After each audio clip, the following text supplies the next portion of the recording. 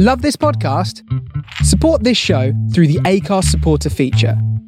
It's up to you how much you give, and there's no regular commitment. Just hit the link in the show description to support now.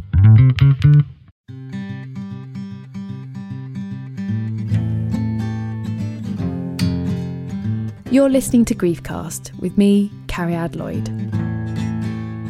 Griefcast is a place to talk, share and laugh about the peculiar human process of death and grief. Each week I talk to a different person about their experiences of grief and death as we remember someone that they have lost along the way, whether it was a long time ago or you've just joined the club. Welcome to Griefcast.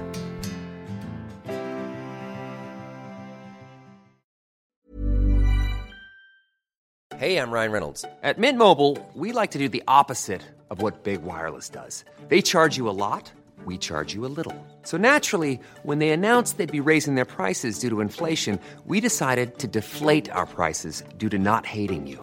That's right. We're cutting the price of Mint Unlimited from $30 a month to just $15 a month. Give it a try at mintmobile.com/switch. $45 up front for 3 months plus taxes and fees. Promo rate for new customers for limited time. Unlimited more than 40 gigabytes per month. Slows full terms at mintmobile.com. Ever catch yourself eating the same flavorless dinner 3 days in a row? Dreaming of something better? Well, HelloFresh is your guilt-free dream come true, baby. It's me, Keke Palmer. Let's wake up those taste buds with hot, juicy pecan-crusted chicken or garlic butter shrimp scampi. Hello Fresh. Stop dreaming of all the delicious possibilities and dig in at HelloFresh.com. Let's get this dinner party started.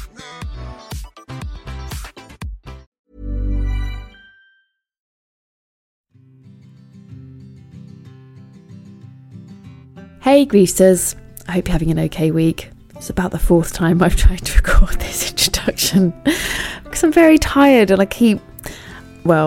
someone in the background was listening and he said I sounded a bit mad. So hopefully I don't sound too mad in this one. Thank you for your amazing comments about this season. I hugely appreciate everyone who's been in touch. I've been quite excited about this season. I think we've had some amazing guests and amazing conversations. If you've been enjoying it, please do rate, review and subscribe. It makes such a huge difference. And if you've done that already, thank you so much. This week I'm talking to journalist and writer Seamus O'Reilly. Seamus is the author of the very, very funny, I can't really emphasise how funny this book is, even though it is about death, and it is called Did Ye Hear Mammy Died? It is such a brilliant book. We do discuss it on the chat that you're about to hear, but yeah, I know I recommend a lot of books, but this one is a really funny read, even though, as I said, it's about something very sad. Seamus is just the loveliest writer, the way he captures childhood grief and the bizarreness that comes with it. I think if you enjoy Griefcast, you will definitely enjoy that book. So here is Seamus talking about the grief he experienced when his mum died when he was just 5. This is a weird thing to say about a book that does encompass grief, and I feel like maybe I'm the only person who can say it because my show is in the same vein, but it is such a funny book. Like, it is such a brilliant funny book. I get sent a lot of books about grief and I don't always approach them happily because it's like, oh, here we go. And I have been just chuckling reading your book so much. So congratulations on. Oh, thank you so much. It's definitely intended. Good.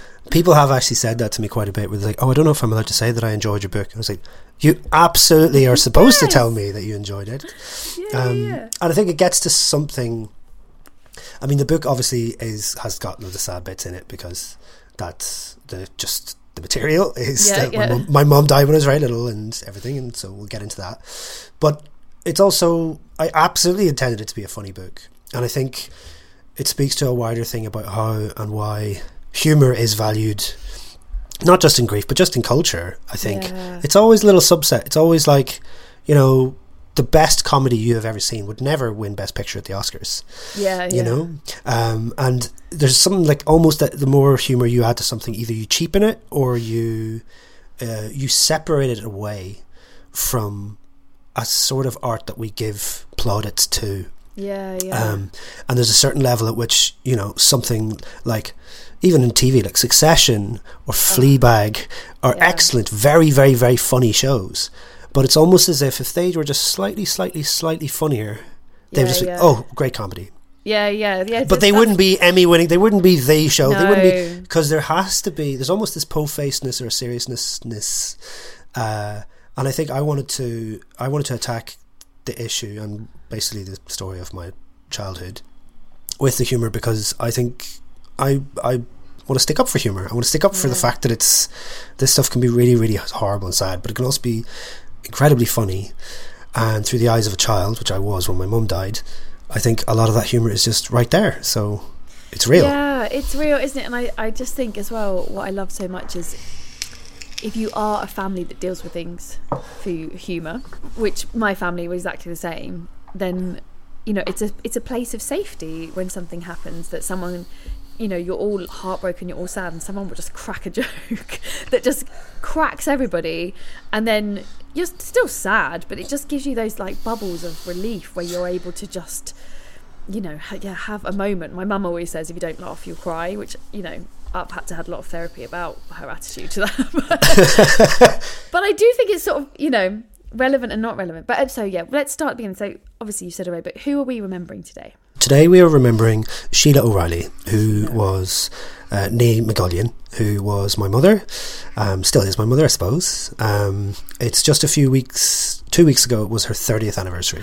Oh my goodness. Yes. Famous. Wow. So, as you can tell by my incredibly clear skin and kind child's eyes, I was only a little boy. So I was 3 weeks before my 6th birthday, which also lets you know when my birthday is if you're the present giving type in 8 days. So it was obviously tragically sad. She was only 43. It was breast cancer, and she and my father had 11 kids. So I should be clear that even by the standards of Irish families and very Irish Catholic families in the 70s and 80s, this is a truly gigantic family. I love what you wrote about that in the book of like, look, I just want you have a whole like paragraph, like, I just want to clear up, this isn't just an Irish thing. Irish people thought we were weird, like in our minibus with 11 of us on there, other people, and that amazing, what did you say of like people used to work out what school year they were in by which O'Reilly was in the year with them. Oh yeah, and not only that, but I'd said that because I'd heard my brother and a few other people had heard that said to them, but it was a kind of a good story that I'd heard second and third hand. Since writing the book, people have got in touch saying, oh yeah, we used to do that. We got my brother was a Sinead, my sister was a twins, meaning you were in the same year as the twins in our family. Oh my god. So I had all these things which I didn't really want to go digging into in case I turned out that was maybe kind of a thing that people said, and they've all been confirmed. I've had people come and get in contact and say, oh, you won't remember me, but I got the bus with you guys every year, and I remember the minibus that your dad drove, which I described, which it was nicknamed obviously the O'Reilly Mobile, with some horrible inevitability. So yeah, we were aware that we were a big family even then, and that it was crazy to have such a big family. In my parents' generation, families that size would have been slightly more common. I mean, my in-laws, my wife's parents, they're both one of 12. Wow. So they would have been in the 40s, 50s, 60s. Yeah, kind of. my granddad was one at East End. He was one of 7. But like, I think like 11 and 12 is like, what? Yeah, I think in my childhood, I would have known a few people who were like 5, 6, and they were considered big families because those are big families. Yeah. So we were that. So that was obviously one strand of my life story. Yeah. The fact that my mum died, and at 44, my father was widowed, and then had to bring up 11 kids, and they were all at different ages. So they also had the kids very quickly. So the 11 kids at the time of my mother's death were between 2 and 17 years old. So all children, no adults yet, and at every single stage. So if you think of every single type of grief you can imagine, just because they're individuals, but also because they're at different ages, different school years. Also the way that someone who is, you know, older and knows that they're about to go off to university, that's hard to parse and to kind of work out. Then there's a 14-year-old who's stuck in the middle, and there's 10-year-olds who just about are kind of making their sense of things in the world, and then there's people like me who are 5, and my little sister and little brother who kind of didn't really know what was going on at all. So it's all of that stuff combined under one roof, where, you know, my dad is also mourning the love of his life, and someone who he's never remarried, and he's never had another relationship. He really, that was such a big thing for him personally. And it is only in writing the book that I actually interrogated that, because I'm obviously a wonderful person who only thinks about himself. And I thought about it from loads of other angles. I thought about how tough it must have been for him to raise kids, obviously. I thought about how horrible and scary it must have been, you know, traipsing through, you know, life in a minibus with 11 kids. And then, as you know, some of us went off to college and started lives for ourselves elsewhere, you know, 7, 6, 5, 4 kids. But like going through checkpoints, because this was during the Troubles in Derry, all that stuff was background noise. But something I hadn't really thought about was his own relationship. The fact that he saw his wife die over the course of 3 or 4 years, with remissions in between and hope there and thereabouts. And, you know, the fact that he, you know, the universe just collapsed. And the thing I tried to get across in the book is, and I tease my dad a lot, and I make fun of my dad, and I kind of make him into a cartoon, because he is a cartoon, really. There's so many funny things about him. But I want everybody who reads the book to come away with the idea that after the universe collapsed, he kind of held it up together with his own hands. He brought it back to life again when everything died. And he did it with such sort of diligence and hard work, and without complaining, that we never had the opportunity to give him credit. So I mean, it's extraordinary. It really is. Like you said, it is extraordinary, because it is an unusual amount of children. And you know, my dad died when he was 44, and it's a really young age, you know.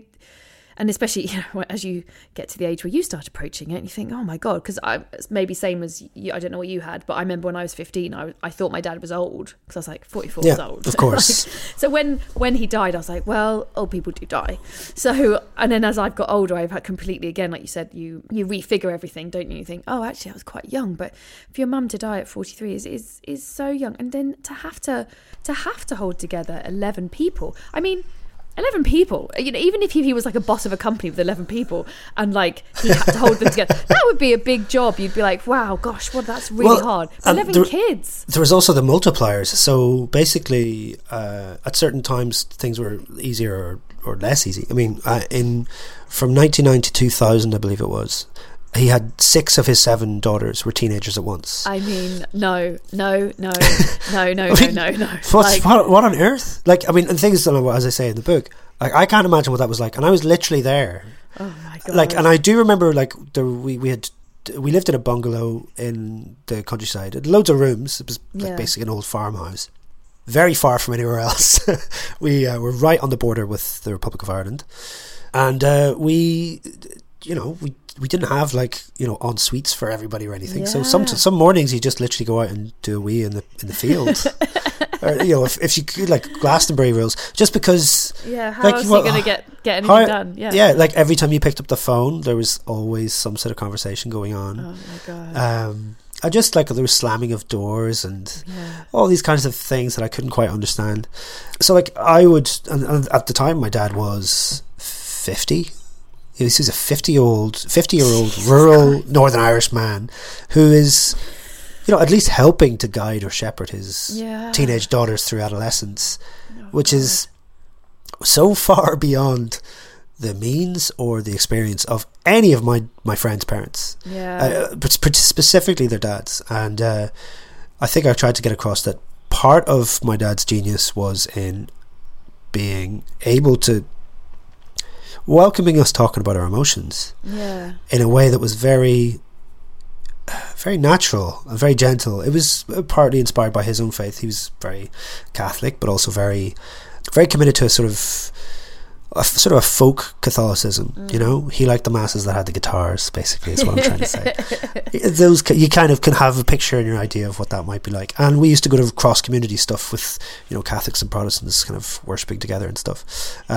I do not have the faith my father did, but I totally love those kind of tenets of togetherness and family and work and love being work, and part of that work being putting yourself in the awkward position of listening to people when they're sad. And he would sit and he would listen and he would say, well, I feel sad sometimes.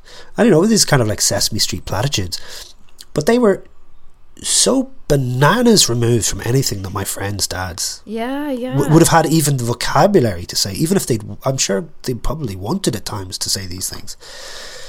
And particularly in Northern Ireland, well, Ireland North and South, but particularly in Derry, you know, it's now thankfully much more in vogue for people to talk about feelings and those kinds of things. But like, we're still so far away, so far away from it being normalised to that point. I mean, the dads my age in Derry, I don't know if they can. I mean, I, on the other hand, have the opposite problem where I genuinely feel like I give my son more direct praise every single day than I ever received in my life. I'm like, am I going to raise a psychopath? Like, I don't know. I don't know what the answer is. I don't know how to hold the balance. Yeah, because you're used to being, you know, an 11th of something. Yeah, exactly. It's a very different experience to, like, you know, absolutely. He's got one-on-one. Like, that's completely different. But yeah, your dad sounds incredible, and I think, like you said, there's a lot of factors that obviously came together. Like you said, his faith, being an extremely practical person who was good at like fixing things. I'm sure that was unbelievably helpful as you drive across Europe in a minivan, like, and like that's the bit that stuck with me recently. Like, I thought that was a really nice bit. So you all get in this van and you all drive to see your mum's sister in Spain, and the car, you know, the door falls off, there's a hole in the van. And it's not until he gets to Spain that, you know, you realise, oh, that's probably where he starts being allowed to grieve. Because you're right, like the chaos of children. And I've had a lot of listeners say this to me, you know, it postpones grief. And they now call it delayed grief, the sort of the technical term for it. Like if you have to look after an ailing parent, or you have to sell the house, or you have to look after 11 children, you can't grieve in the normal way. You can't go, okay, here's all my feelings, let's face them. No, and I think it's kind of a subset of that other thing that happens in Irish culture, which is the wake. And the wake is almost like the sticking plaster on the dam of grief that happens, because for 2 days, maybe 3 days after the person dies, for the funeral and the wake and the sort of waking the body, there's a period of hyper socialization where there's hundreds of people. Sometimes, in our case, there was very hundreds and hundreds of people coming and going in the house, saying, you know, giving their wishes, and we all had to be fed and given tea. And I've never had to arrange or even be part of a group of people who've had to arrange anything for a funeral or a wake in my adult life, thankfully, touch wood. But I can kind of imagine in my head that that'd be the last thing I'd ever want to do. I mean, personally, God. I'd be like, no, I want to climb into a hole in the ground, and I want to just block everything out, and I just want to never think about it. Are you telling me I have to have 400 people traipsing through my house and feed them all and give them all tea and everyone's got make chairs. Pyramids of sandwiches. I mean, that's another thing, by the way. A lot of things in Father Ted that people who are not from Ireland thought were like absurd are not. They're like kitchen sink. Like the pyramid of sandwiches and the people offering you tea. Like, that's like 5% more extreme than it actually is in real life. Like, there was literally like ice sculpture sized pyramids of vol au vents and do you like my pronunciation of that? I did very nice, and sandwiches. So in the book I say that maybe that's what that's for. It's like, yes, you can absolutely grieve and tear yourself apart, but how about you make 600 cups of tea first and then come back to me? So it's like you were saying. And while writing the book, I then had that revelation that that's exactly what planning that trip was. My dad's a very methodical guy. He's an engineer retired engineer by trade. So he's a practical man. You know, he built his first house literally from scratch, literally from plans that he himself had drawn. Oh my God. He studied architecture in university. He was part of the first basic generation of Northern Irish Catholics who were able to get third level education. So he was part of that whole crew who were like, yeah, I'll do it myself. And that is his buzz, you know. He would do things himself, and part of that was he'd become obsessed with like planning, say, a trip to Spain to see my auntie Aileen. And, you know, it meant getting out the maps and the pencil and making sure he had the right line, and okay, we're going to bring this, we're going to bring that. And then we had our minibus, obviously, but on the way there we're going to have to sleep, so we had a 26-foot caravan. So with the minibus and the caravan together, it's like a 50-foot long conveyance, which had to go around. I don't know if you've ever driven in the Pyrenees. Yes, it's like wiggly roads, like tiny. when you see cyclists doing it, you're like, oh my God, this is death defying. We were doing it in like, basically, like, it was like Centre Point driving down the Why? I was just like, when I read that, I was like, surely there was a a better road to go on, but I was like, I guess not. You got to go from England to France to Spain. Like, you got to go through those roads. We went from Derry to Plymouth, I think, and then France, and whatever way it was. But my dad loves all that stuff. My dad loves planning, and I realise I do too. I loved, even when I was writing the book, I was like, loved getting all my recordings and alphabetising them and everything. Part of that was absolutely procrastination. I'm sure that's common to loads of writers or people who should be coming up with it. I think it's definitely, you can see how with grief, it's a safe place, isn't it? Because you've lost control. Something has come into your world, taken someone, and you had no say in the matter. But what you can do is you can plan a holiday, and you can, in a way, it's so interesting, isn't it? Because that's exactly what you as 11 kids needed, was someone to just be like, I'm not going to crawl into a hole. I'm not going to, put the telly on and not speak to anyone. I am going to plan this and keep us all on track.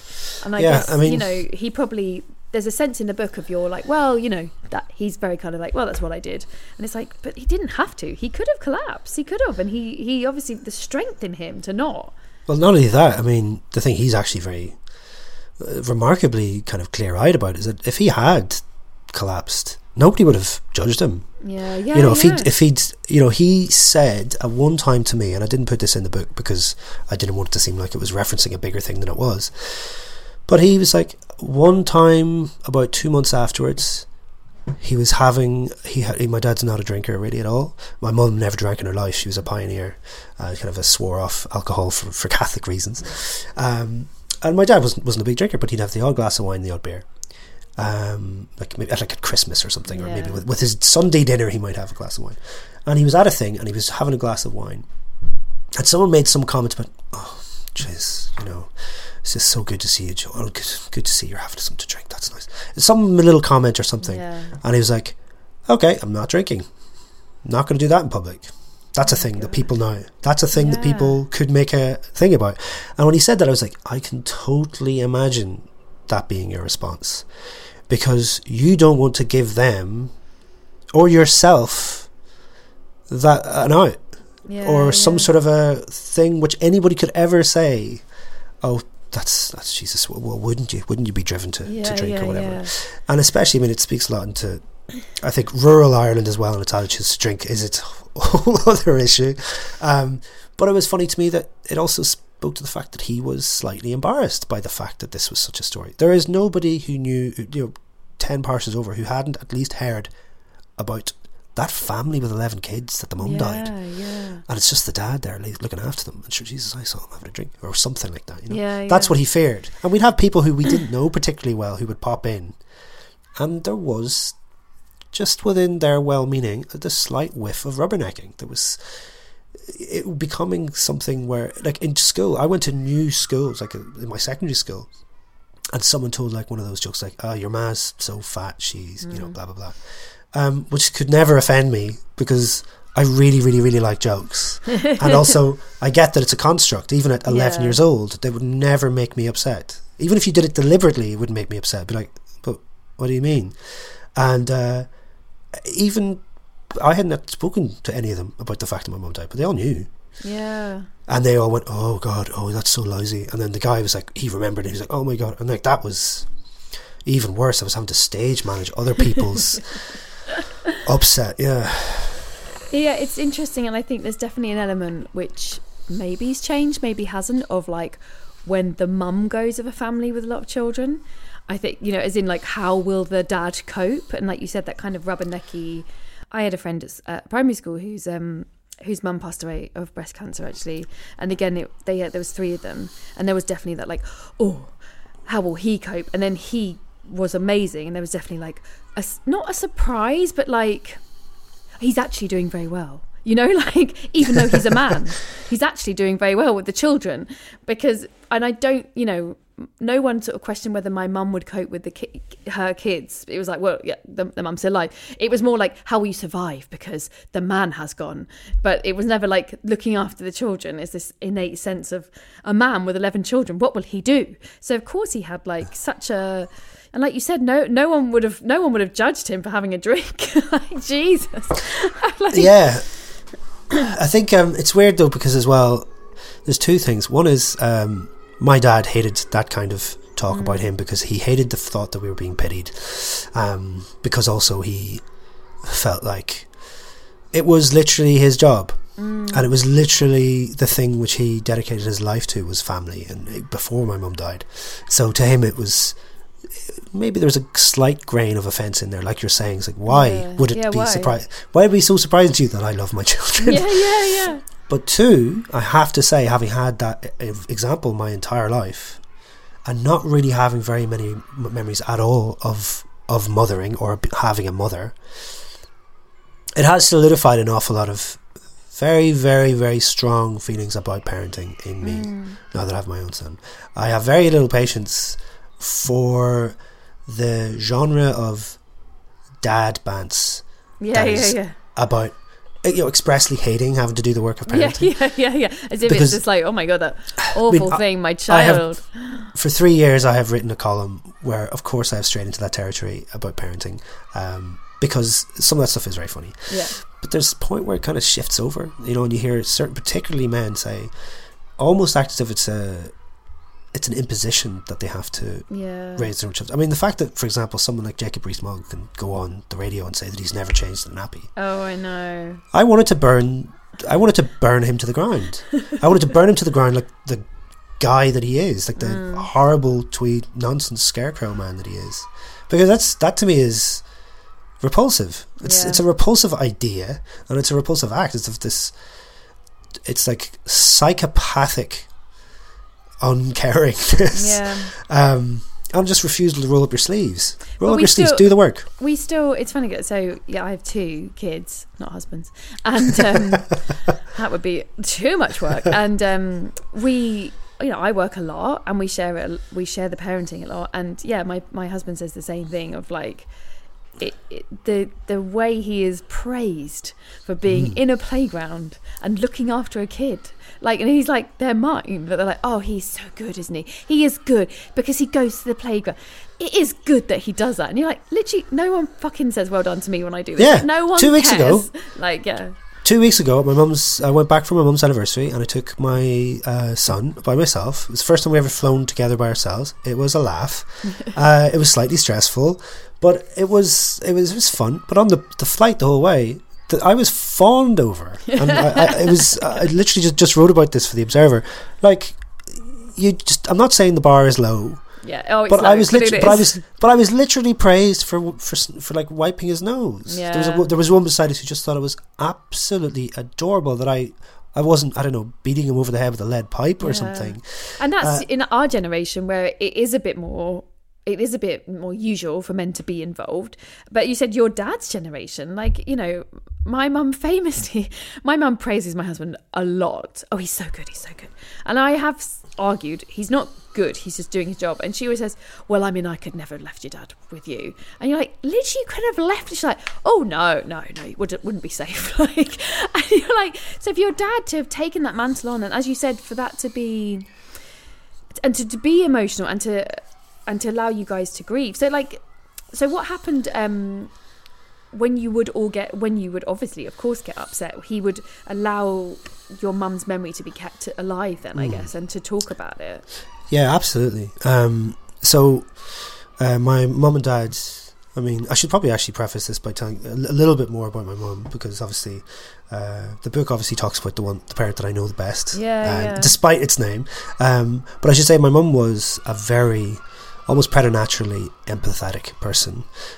She was a truly beautiful, wonderful person. And my dad would probably say that most of his parenting style, I don't think his skills or his talents, I think those are all his own, but his style was very much informed by her style. There's an unbelievable level of kindness, a sort of radical kindness to my mother, so much so that she was in Derry for 6 years, and there was 1,000 people at the funeral. Wow. She had 11 kids. She taught French and Irish in school, and she was undergoing cancer treatment. And 6 months before she died, she decided she was going to learn German, because my brothers Shane and Sinead, they had a language trip, and one of the teachers dropped out. And as a language teacher, she thought she would go. She doesn't speak German. I will learn GCSE German in 1 year, which she did, with 11 kids and a full-time job and undergoing cancer treatment. Sorry, I shouldn't. Sheila would not approve of me saying Jesus of that. No, she would. Oh my God. Oh my God. Yeah, so, I mean, also they had 11 kids, but they also fostered 6 or 7 kids. What? Yeah, they were. She was that person. Oh my though. goodness! And the thing about that is, obviously, what happens is you get told all these beautiful, wonderful stories. Like people would stop me on the street. They'd see. I probably reminded them of one of my brothers and sisters that they did know, because I'm at the younger end. They say, "Are you Sheila's boy?" And they would grab me by the cheeks and say, "You don't know me, but she did such a," and it would be some kindness, you know. She'd gone and visited someone in a hospice, or she'd offered something for someone. She was just that person. She really was, and it meant that whenever I was growing up, I was, you know, there's a beautiful portrait of her that's up in our sitting room still to this day, and she looks gorgeous in the sort of 80s, sort of like a little blazer. And it's very kind of a professional sort of headshot looking picture, and so that's how I think of her, really, because I saw the picture every single day, and it occupied the same place in the home and kind of in my mental state as like the Virgin Mary picture that we would have elsewhere, or the Sacred Heart, or, you know, it was a devotional icon almost. And so growing up, I found it very hard to parse those things. She was this saintly woman who was this incredible person about whom I didn't really know very much. So I gravitated towards the people at those get-togethers and memorials, and we had a mass for my mum every year. I gravitated towards her friends who would tell me stuff that wasn't nice about her. I would gravitate to ones who would, you know, say like the blasphemous things, like she couldn't tell a joke to save her life, or if you wanted like, you know, her to write a story, it would be like the man on the field walked in the, you know, she's just, you know, like really just assassinating her, you know. That it added so much to it. It adds so much to the roundness of a picture, because I think for people who lose someone before they really got a chance to know them, that's life raft. Well, you need the whole picture, don't you? You need the whole human. And it's interesting to me because often I speak to people who, you know, were a child when their parent died, and they'll say, oh, you know, everyone kind of like, oh, they were so wonderful, but often they're saying that out of politeness because someone's died. But it's interesting because it sounds like your mum really was almost saintly. So you're not just dealing with like people being polite because she died young and she had 11 kids, so they would say nice things. You're dealing with the fact that she was genuinely a really helpful, kind person. But as you said, that doesn't, when you grow up, you have to form, as you would have done, as if you had been around, if she had been around, you would have, you know, got to know her as a teenager and adult, and maybe had a row one time, and they would have become a fully fleshed person. And I think it can be hard if you're not in that club, that niche of the club, to understand why you need other details, because like you said, they're so vague, aren't they? You've only got like this one aspect of them, like you and them, you as a 5-year-old, them as an adult, and you want the other bits that you didn't get. Yeah, I mean, I was doing an event with Dr. Julia Samuels. Saint Julia Samuels, before on the show. Isn't she just wonderful? Oh, she's amazing. I did the Dare Parents Club thing for the Good Grief Festival. Yeah. And Safraz Mansour was there, and he'd said exactly the opposite thing, which was that, and I don't want to sort of steal his memory. Let's do it. No, but I don't want to get the story wrong. But it was something like that. After his father had died, his mother's tellings of his father was that he was this unbelievable saint, and there was maybe a disconnect for him, and like, oh well, you know, he might not have been that perfect, and we bonded over that same thing, because he could remember, you know, all the faults and failings and everything else, whereas I've got the opposite thing, where I have to go and outsource it. I have to get it from, you know, luckily the 10 external hard drives that I have that I'm related to, but also from my father. I mean, you mentioned like how my father would give us space and stuff. Well, literally we would sit round sometimes. They were kind of slightly mortifying little family meetings that were kind of intermittent, because the mortification was very real. And bear in mind that as much as I might have been into it because I was 8, you know, the 15 and 16 year olds were like, well, this is what is this what is this Brady Bunch nonsense, what is it? Because we were a lot more sarcastic and ironic and sardonic than our parents, who were my dad still is extremely like he's not necessarily in the same current of humour as I am. I can make him laugh. Yeah. And I've got to read him most of the book before it was published, and he laughed a lot. But there were some parts of it which he could never find funny because it's just not his style of humour. His style of humour is Northern Irish radio DJs making jokes about politics. But he, in those meetings, and also just if I went one-to-one, he would speak with a sort of this luxurious softness in his voice. He had a very, very calming voice. Still does. And he hates it when I do this impression because he says it's not very accurate, but it actually is extremely accurate. And so it's very honey-tipped, and he has this register that he sips into, because sometimes a lot of time he's just, he's annoyed because someone hasn't cut the grass or whatever else, but he slips into this register which is like sort of God Daddy, it's like I address him as Daddy at all times because it is his name, in the Northern Irish kind of colloquial sense, not in a sort of posh sense.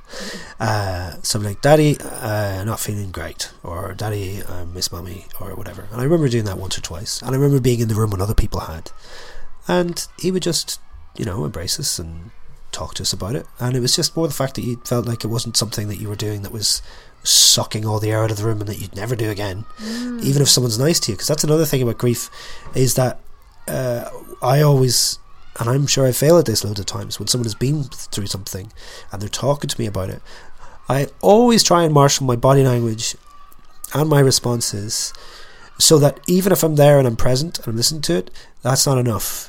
They have to know that I am absolutely engaged, and this is not a downer for me, to the point that they should never bring this up again, because we know what active listening looks like, and we also know what people are like. Oh yeah, that sounds really sad. Yeah, have you talked? Do you want to? Yeah, okay. Those kinds of, because sometimes you don't want to talk about this stuff with the person who has gone through it. Yeah. But you have to man up and do it, and you have to. Depending on the relationship you have with this person, if it's someone at a bus stop, maybe you might. And everyone knows. There's limits, but that sounds amazing that he allowed that space, and I think it's interesting, isn't it? Because there were so many of you, there's lots of opportunities, like you said, for others to bring it up, and then for the, as you describe in the book, the wee ones, the younger gang, to watch, and that's what you do a lot as a kid. And I had this a lot because my brother was 19 when he died, so I would kind of like, if he got upset and my mum and him would then talk about it, I'd be sat there like watching fucking David Attenborough. I'd be like, oh okay, so it's okay to talk about it, and mum doesn't get cross, and we're all crying, but that's okay. And that definitely, as you said, that you just want that feeling to be like, the door is open. The door is open. Doesn't mean you have to talk, doesn't mean you're forced to talk, but if you ever need to, when you're at your lowest grief moment, you want to know, I could talk about it. So for your dad to have that family meeting, and it's a classic teenage thing. My dad used to make us have family meetings, and we would rip him apart for it. Oh, did you actually? You had family meetings? Yeah, we had family meetings. Oh my God. My parents are very hippie, kind of into like Californian self-help type things. And we used to have family meetings on Sunday to plan the week and set our goals. Oh my goodness, that's just amazing. And it was mortifying, but there was always a part of me that was like glad. But it's like, my deal was like, I'm not going to tell you I'm glad. I'm a fucking teenager. You have to deal with my sarcasm, my face, my body language telling you you're a dickhead. But I want you to do it because it's not my job to be the person that instigates this. I'm just here to be present. And I think that's really, it's a strong thing you have. And you know this from being a parent. You have to sometimes do things on a limb that the child is like, this is rubbish. And you're somewhere and you have to be like, no, I think this is a good thing that they're allowed to say is rubbish, that like, but I think I should still do it. And to do that as well as hold his own grief. Like, I can't imagine having like 11 kids coming up and at different points grieving in front of you. That must have been just, and his heart must have been breaking every time, because obviously he deeply misses her and you deeply miss her, or, which one he was talking to. So to not shut that down, I guess, is the point I'm slowly making, takes a lot of strength to not just go, you know what, I actually can't deal with 11 of you crying. Yeah, or even just the fact that, I knew from experience of my other friends when I go to other houses and I'd see how they talk to their parents, and there wasn't that sort of easy empathy There wasn't the sort of... I mean, my teenage friends would have been horrified if they saw it were a fly on the wall and saw that, even when I was 14 or 15, when my dad came home, we would rush and give him a big hug. Some part of that is obviously, once bitten, twice shy. We know how fragile these things are. Yeah. And also there's that other thing, which is buried back in deep in the back of your brain, is this could happen again. Yeah. That could be him gone,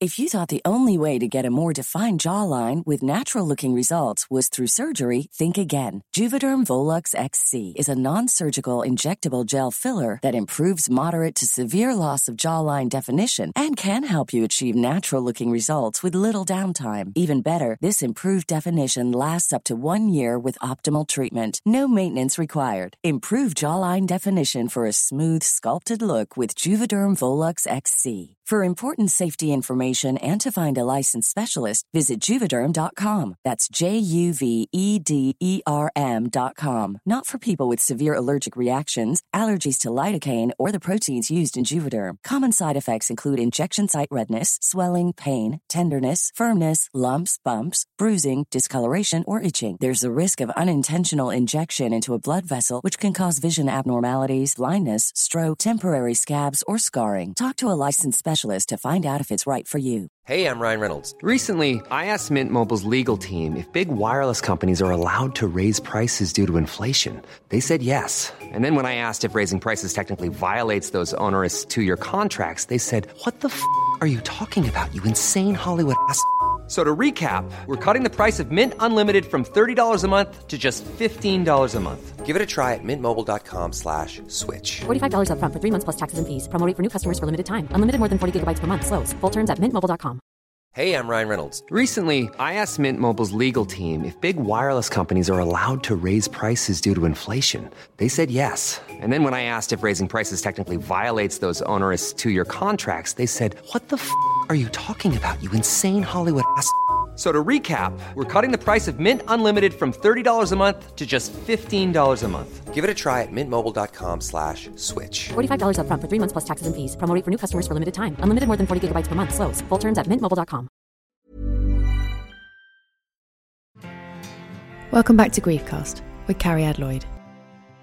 I mean, I really love that thing you said before about, you arrive at the party early, there at the Twiglets.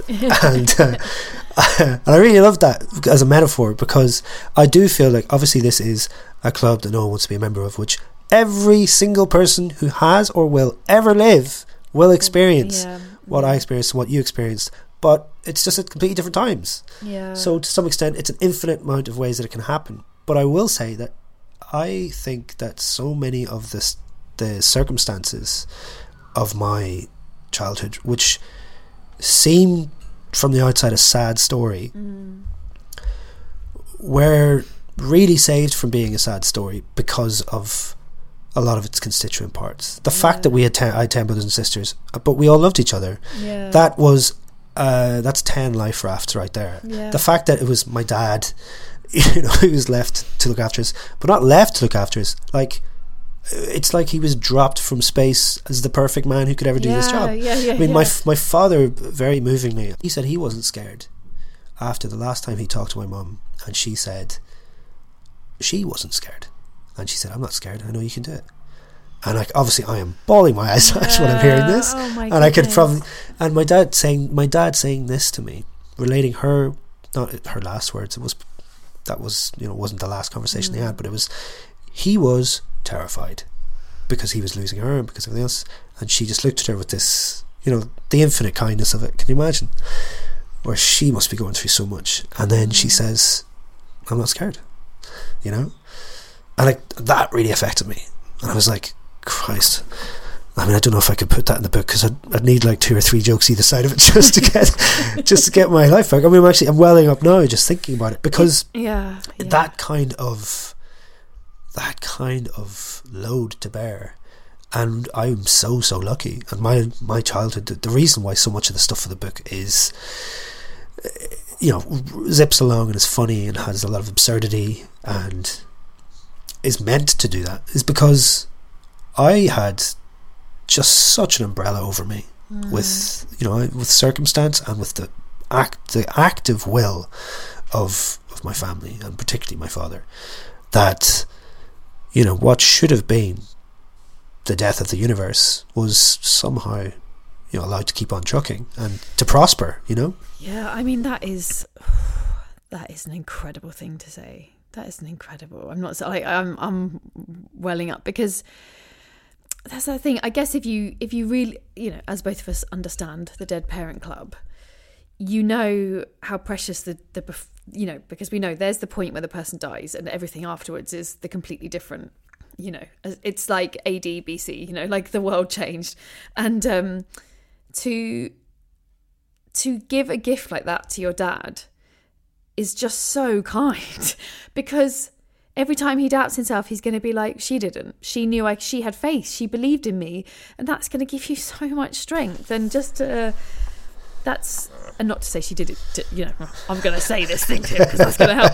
But like, it's just a really beautiful, it says a lot about their love and their relationship and how much they adored you all. And it's funny, isn't it? I wonder if you can relate to this. I did a thing ages ago, and it was like a gig where everyone was like talking about weird experiences, and this guy stood up. He'd nearly died, and you know, obviously it was very sad. He'd nearly died, but the way he sort of framed it was like, and I thought of my child, and I would never see my child, you know, do her GCSEs or get married. And I thought, what kind of life would I have given this person? And I was sat next to him like, I mean, my life, like she would have had my life, and I'm okay. And there's that thing of like, you're not saying you're glad it happened, but they're like, I guess to just be thankful for the things that mean you're okay.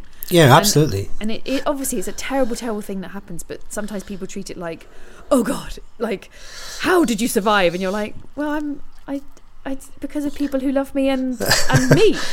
Yeah, and my mum. Like, and there's a sort of a queasiness, I think, that other people have, which I've kind of been inoculated against, in seeing all the things which have happened in my life since, which I can pretty much confirm that they wouldn't have been as good, you know, if we hadn't suffered this horrible shock.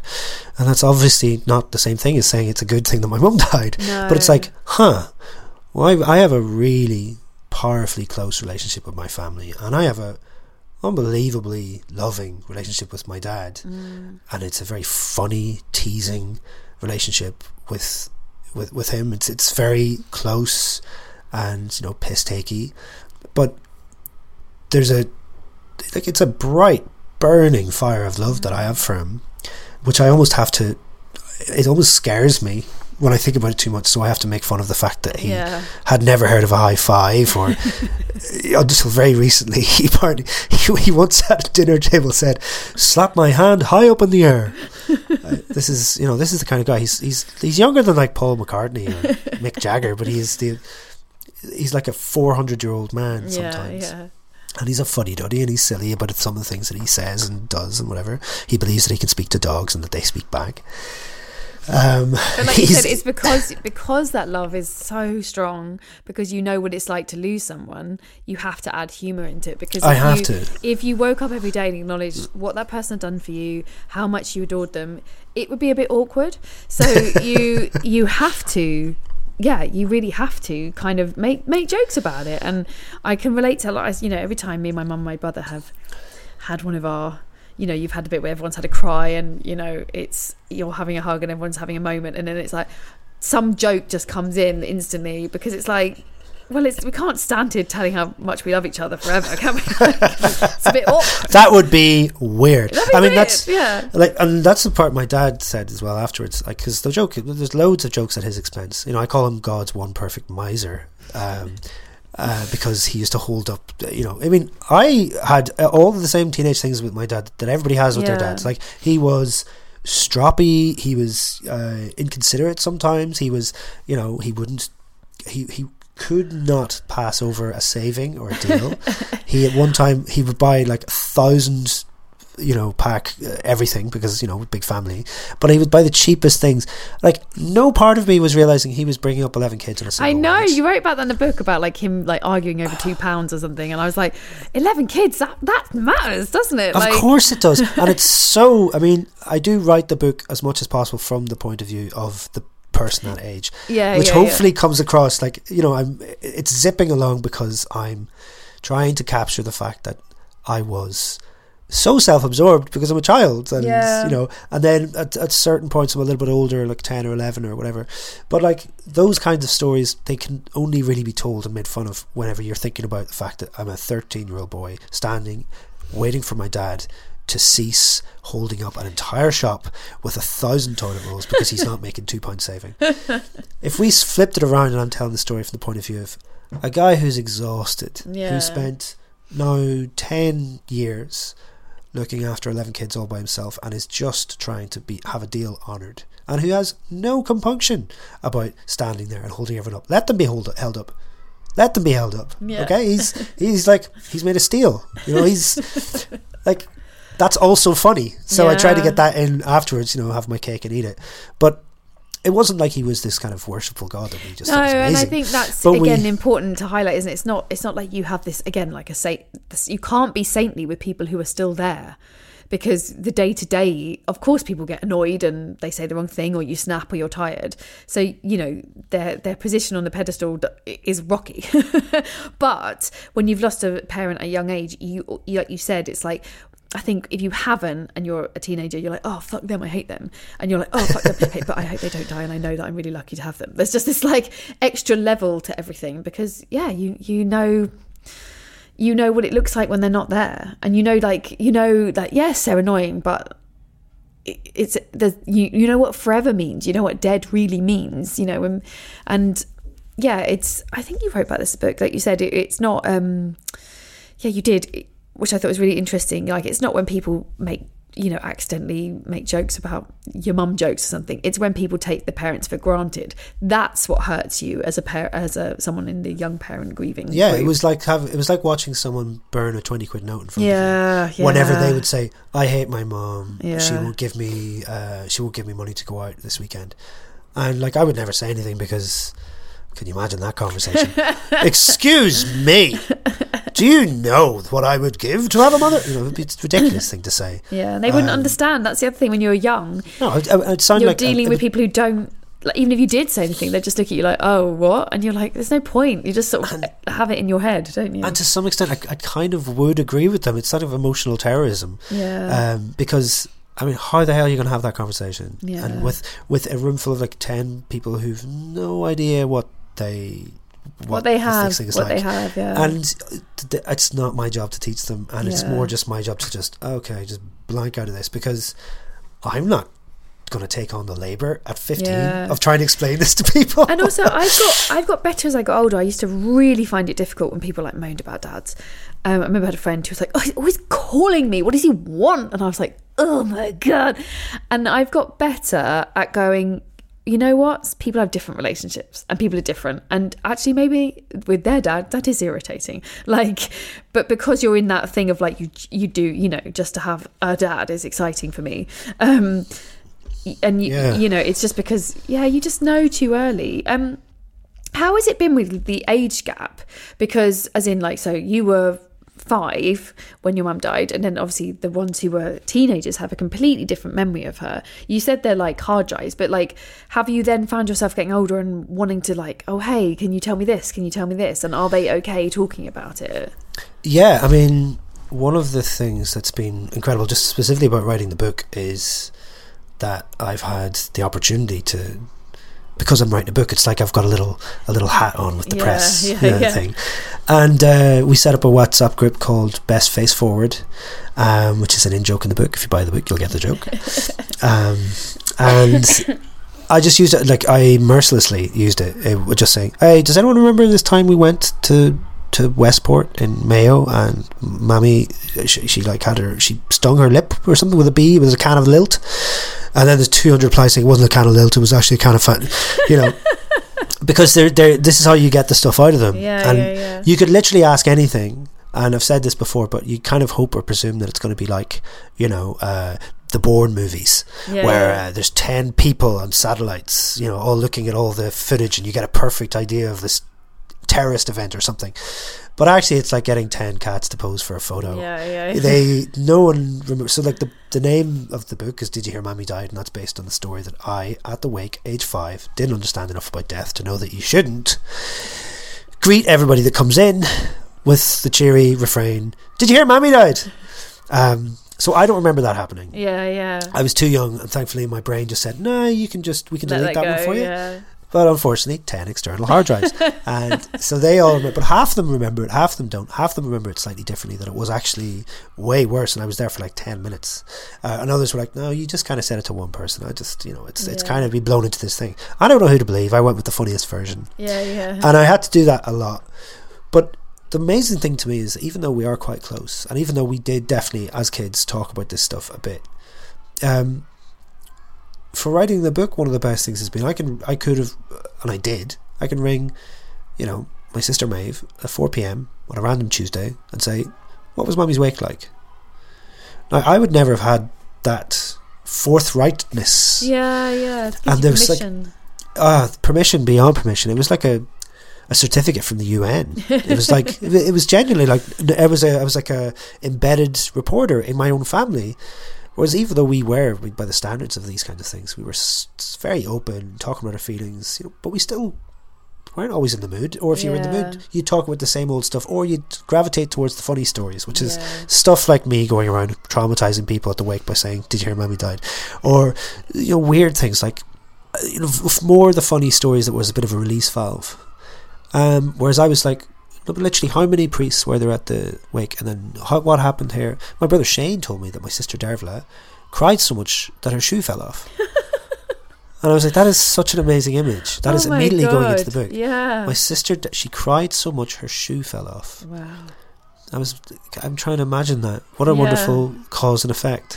And she had to be taken out and sedated. And I don't know if this is, but there was a GP was there. Was a very close family friend, and I don't know if that meant like injecting her or something, I don't know, but that's what he remembers. And he would have been 13 probably.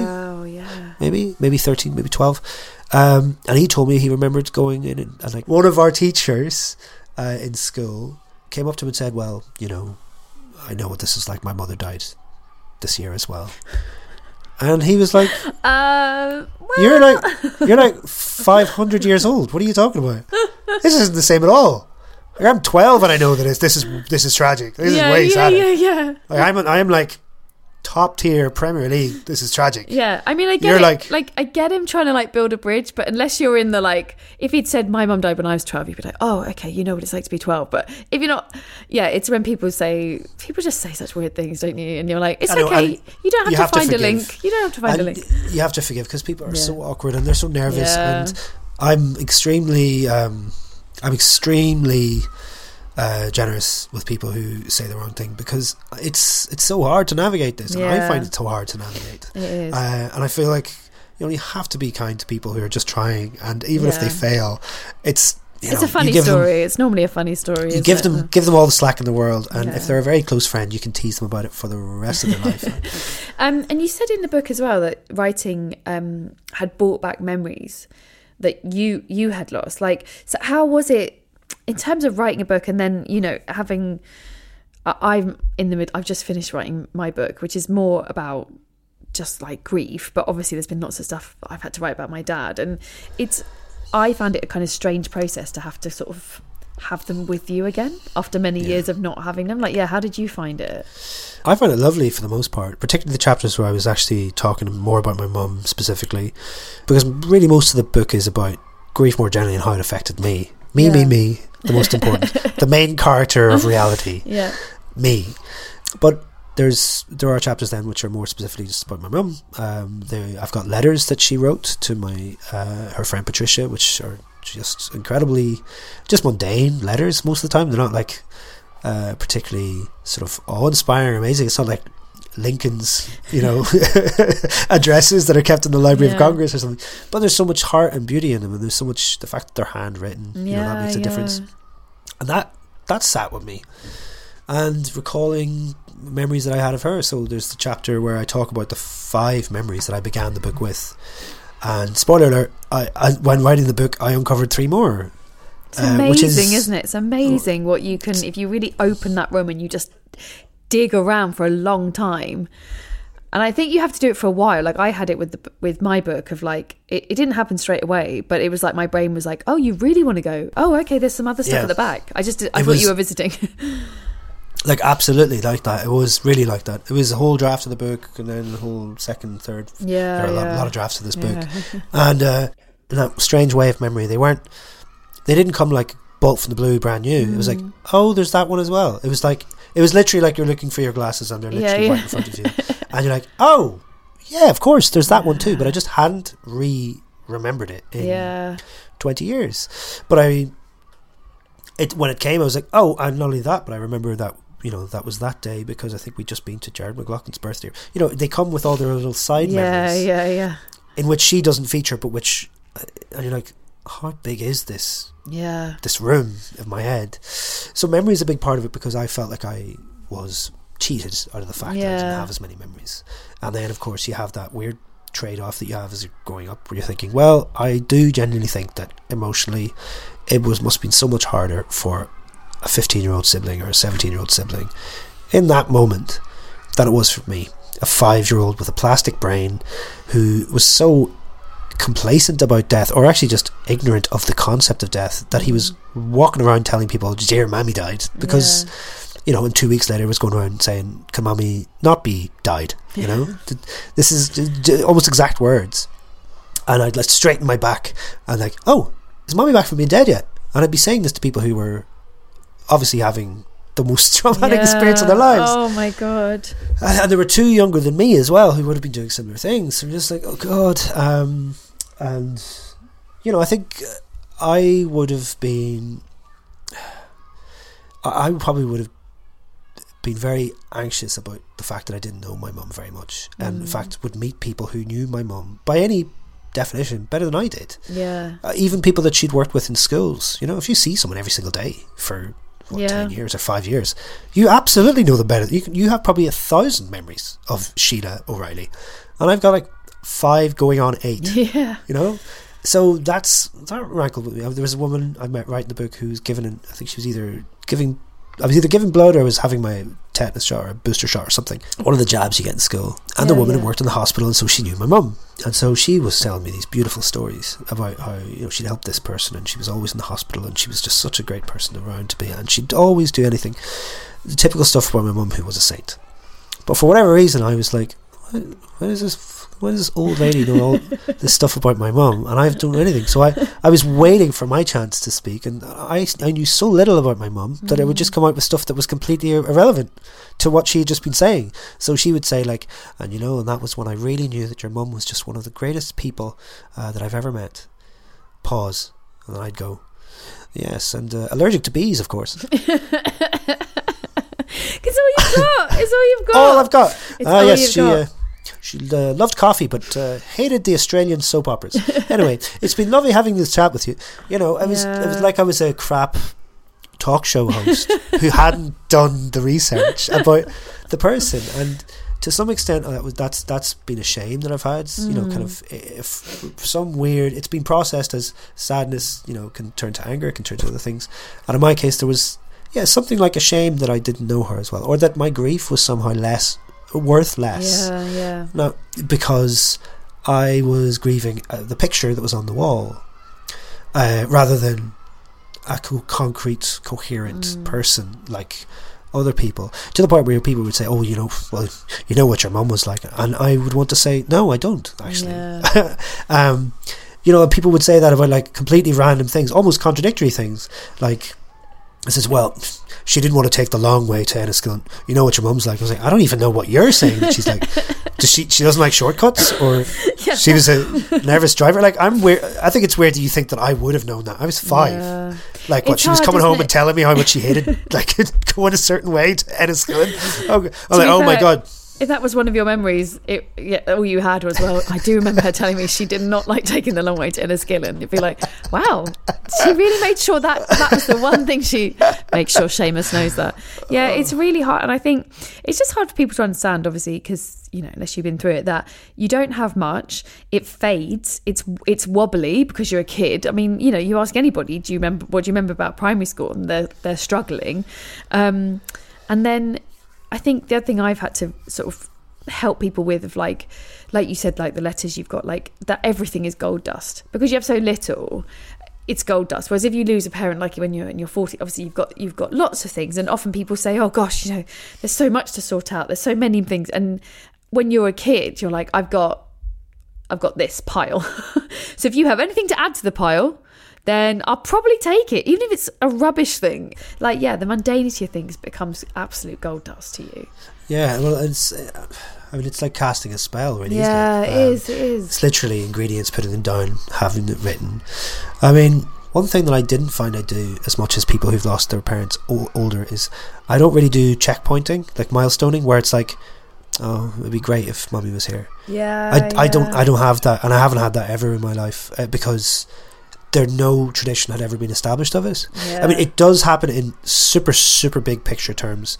Like, about 4 months after my son was born, I'd be like, oh, it'd be nice if... Actually, it would be nice if my mum, you know, was here. Like, even on my wedding day.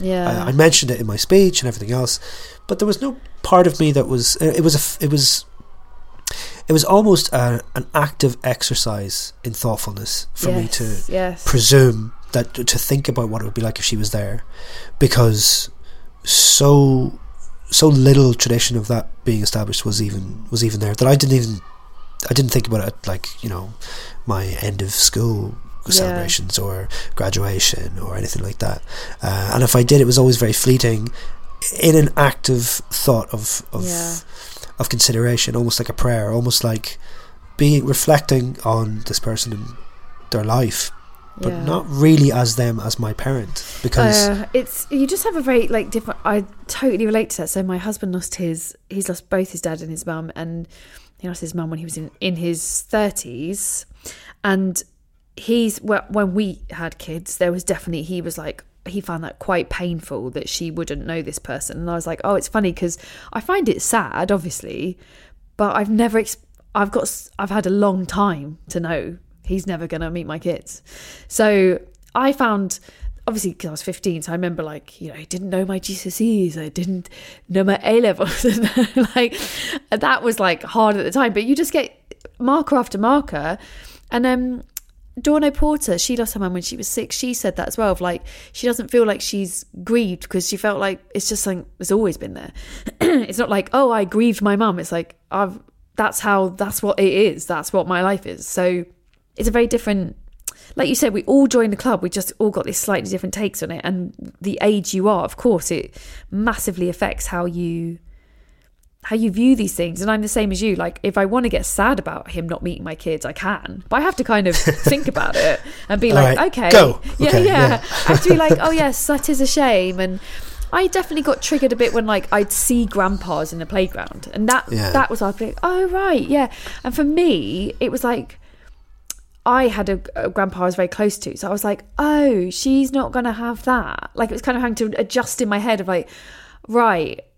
And I don't know if you have this with your son, like, you know, that he has his mum, and like he's going to get that. Like, well, not only that, but I did the awful arithmetic of working out, I don't know what horrible moment of madness this was, but I worked out the date where he would be the same age as I was. Yeah. And I just had to sit down after that. That was not a productive day. I was like, why did I do this to myself? Why? Grief maths. Don't do the grief maths. Yeah. I mean, Reverend Richard Coles refers to it, was it called Sadmin? Sadmin, yeah. Oh, it's an amazing phrase, where you think about these kinds of things and you have to put things in their context. I understand why you did that, though. I definitely understand why you did that, because I definitely had it when I started getting to the point where I would meet a teenager and they wouldn't look at me like an equal. They'd be like, oh, the nice lady wants to see you on the bus. And and I remember being like, oh, and what it is you start seeing yourself. in a way that you haven't done. I think that happens with kids. And of course, if your son is heading towards 5, you start being like, oh, that's what I look like. Because when it's you. You don't stand outside yourself. And I definitely started to see, if I met a teenager, I'd be like, oh, I was a baby. I didn't realise. I thought it was an adult. But now looking at a 15-year-old, I'm like, you're not an adult. You don't know what you're doing. You're a fucking idiot. Yeah, and it's complicated by the fact that of my 10 brothers and sisters. Yeah. My son looks really like me.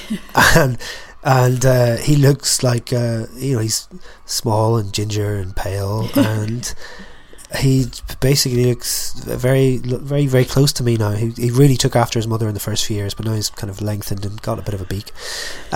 So I have that thing all the time. Like if he sees a picture of me, there's a picture of me as a child on the book cover. He thinks it looks like him. Wow. He has his first thing though. I've told him it's daddy, but because I've got a little crown on my head, a little sort of paper crown, he refers to it as Daddy the Queen. He does not acknowledge that kings exist because he's that's fine. You be a queen. He's very third wave. But yeah, it is really strange when you see these things through his eyes, and also I feel like I have to gain a little bit more. Weirdly, I have to gain more empathy again. Yeah. Because I have to go through all this stuff which I have, in the biggest pair of coat marks you have ever seen in your life, dealt with it. Yeah. And I have to then re-explain it. And then sometimes in the course of re-explaining this, like say for example in spending 3 years writing a bloody book about it, you realise, I haven't dealt with any of this. And I've dealt with some of it really well, and some of it I've dealt with it the way a 5-year-old deals with things. Yeah. And maybe that's why at 10 I had this, what I can only call now a breakdown, but at the time I thought was just a weird 4 months where I didn't sleep at night. And then I had another one in college. I had one on a city break to Bilbao, just little moments, little breaks, and I compare them in the book to sort of controlled explosions. And kind of tie it into that whole idea that you're burying something so deep and you're functioning and you're doing very well. And not only that, but you're getting praised by people. Yeah. Not because you're holding everything in, but because you're just emotional about it enough and whatever. And to some extent, it's just, there's no perfect way. And I think I did very, very well out of how my grief is handled. But even in that, which is it's one of the best case scenarios, still needs to be handled. You still find yourself at 23 going, why am I so sad today? Yeah. And you're like, God, it's just annoying. But it's also... it's part of the life that we have. It's part of the weird chemistry of our brains. It's part of how our hearts work. And it's really given the alternative. If that is how sad we can get, then just imagine the flights of ecstasy we can achieve as well. Well, Seamus, on that note, I was going to add it and I thought, no, he's done that writer thing. He said it very well. Thank you so much for coming to talk to me about Sheila and your dad. What was your dad's name? My dad's name is Joe, and he is lovely, and he does sound the way that I made him sound. Can I just say he read the audiobook, he listened to the audiobook for five hours straight when the day was released. Wow. He said, I don't sound like that, which is my favourite thing to say when I'm doing an impression of my dad. But anyway, well, thank you so much. I really appreciate it. It was really, really lovely talking to you. Thank you so much, Karia. This has been lovely. You can follow Seamus on Twitter at shockproofbeats. That's shock, proof and beats, all one word. The book Did You Hear Mammy Died is out, available to buy now. I can't recommend it enough. It's such a beautiful book. You can follow us on Twitter and Instagram at The Griefcast. The show was recorded remotely from both our living rooms. It was edited by Kate Holland. The music was provided by the Glue Ensemble. And remember, you are not alone.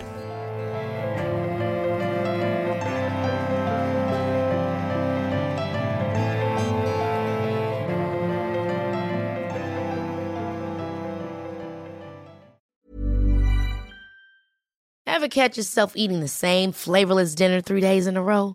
Dreaming of something better? Well, HelloFresh is your guilt-free dream come true, baby. It's me, Keke Palmer. Let's wake up those taste buds with hot, juicy pecan-crusted chicken or garlic butter shrimp scampi. Hello Fresh. Stop dreaming of all the delicious possibilities and dig in at HelloFresh.com. Let's get this dinner party started.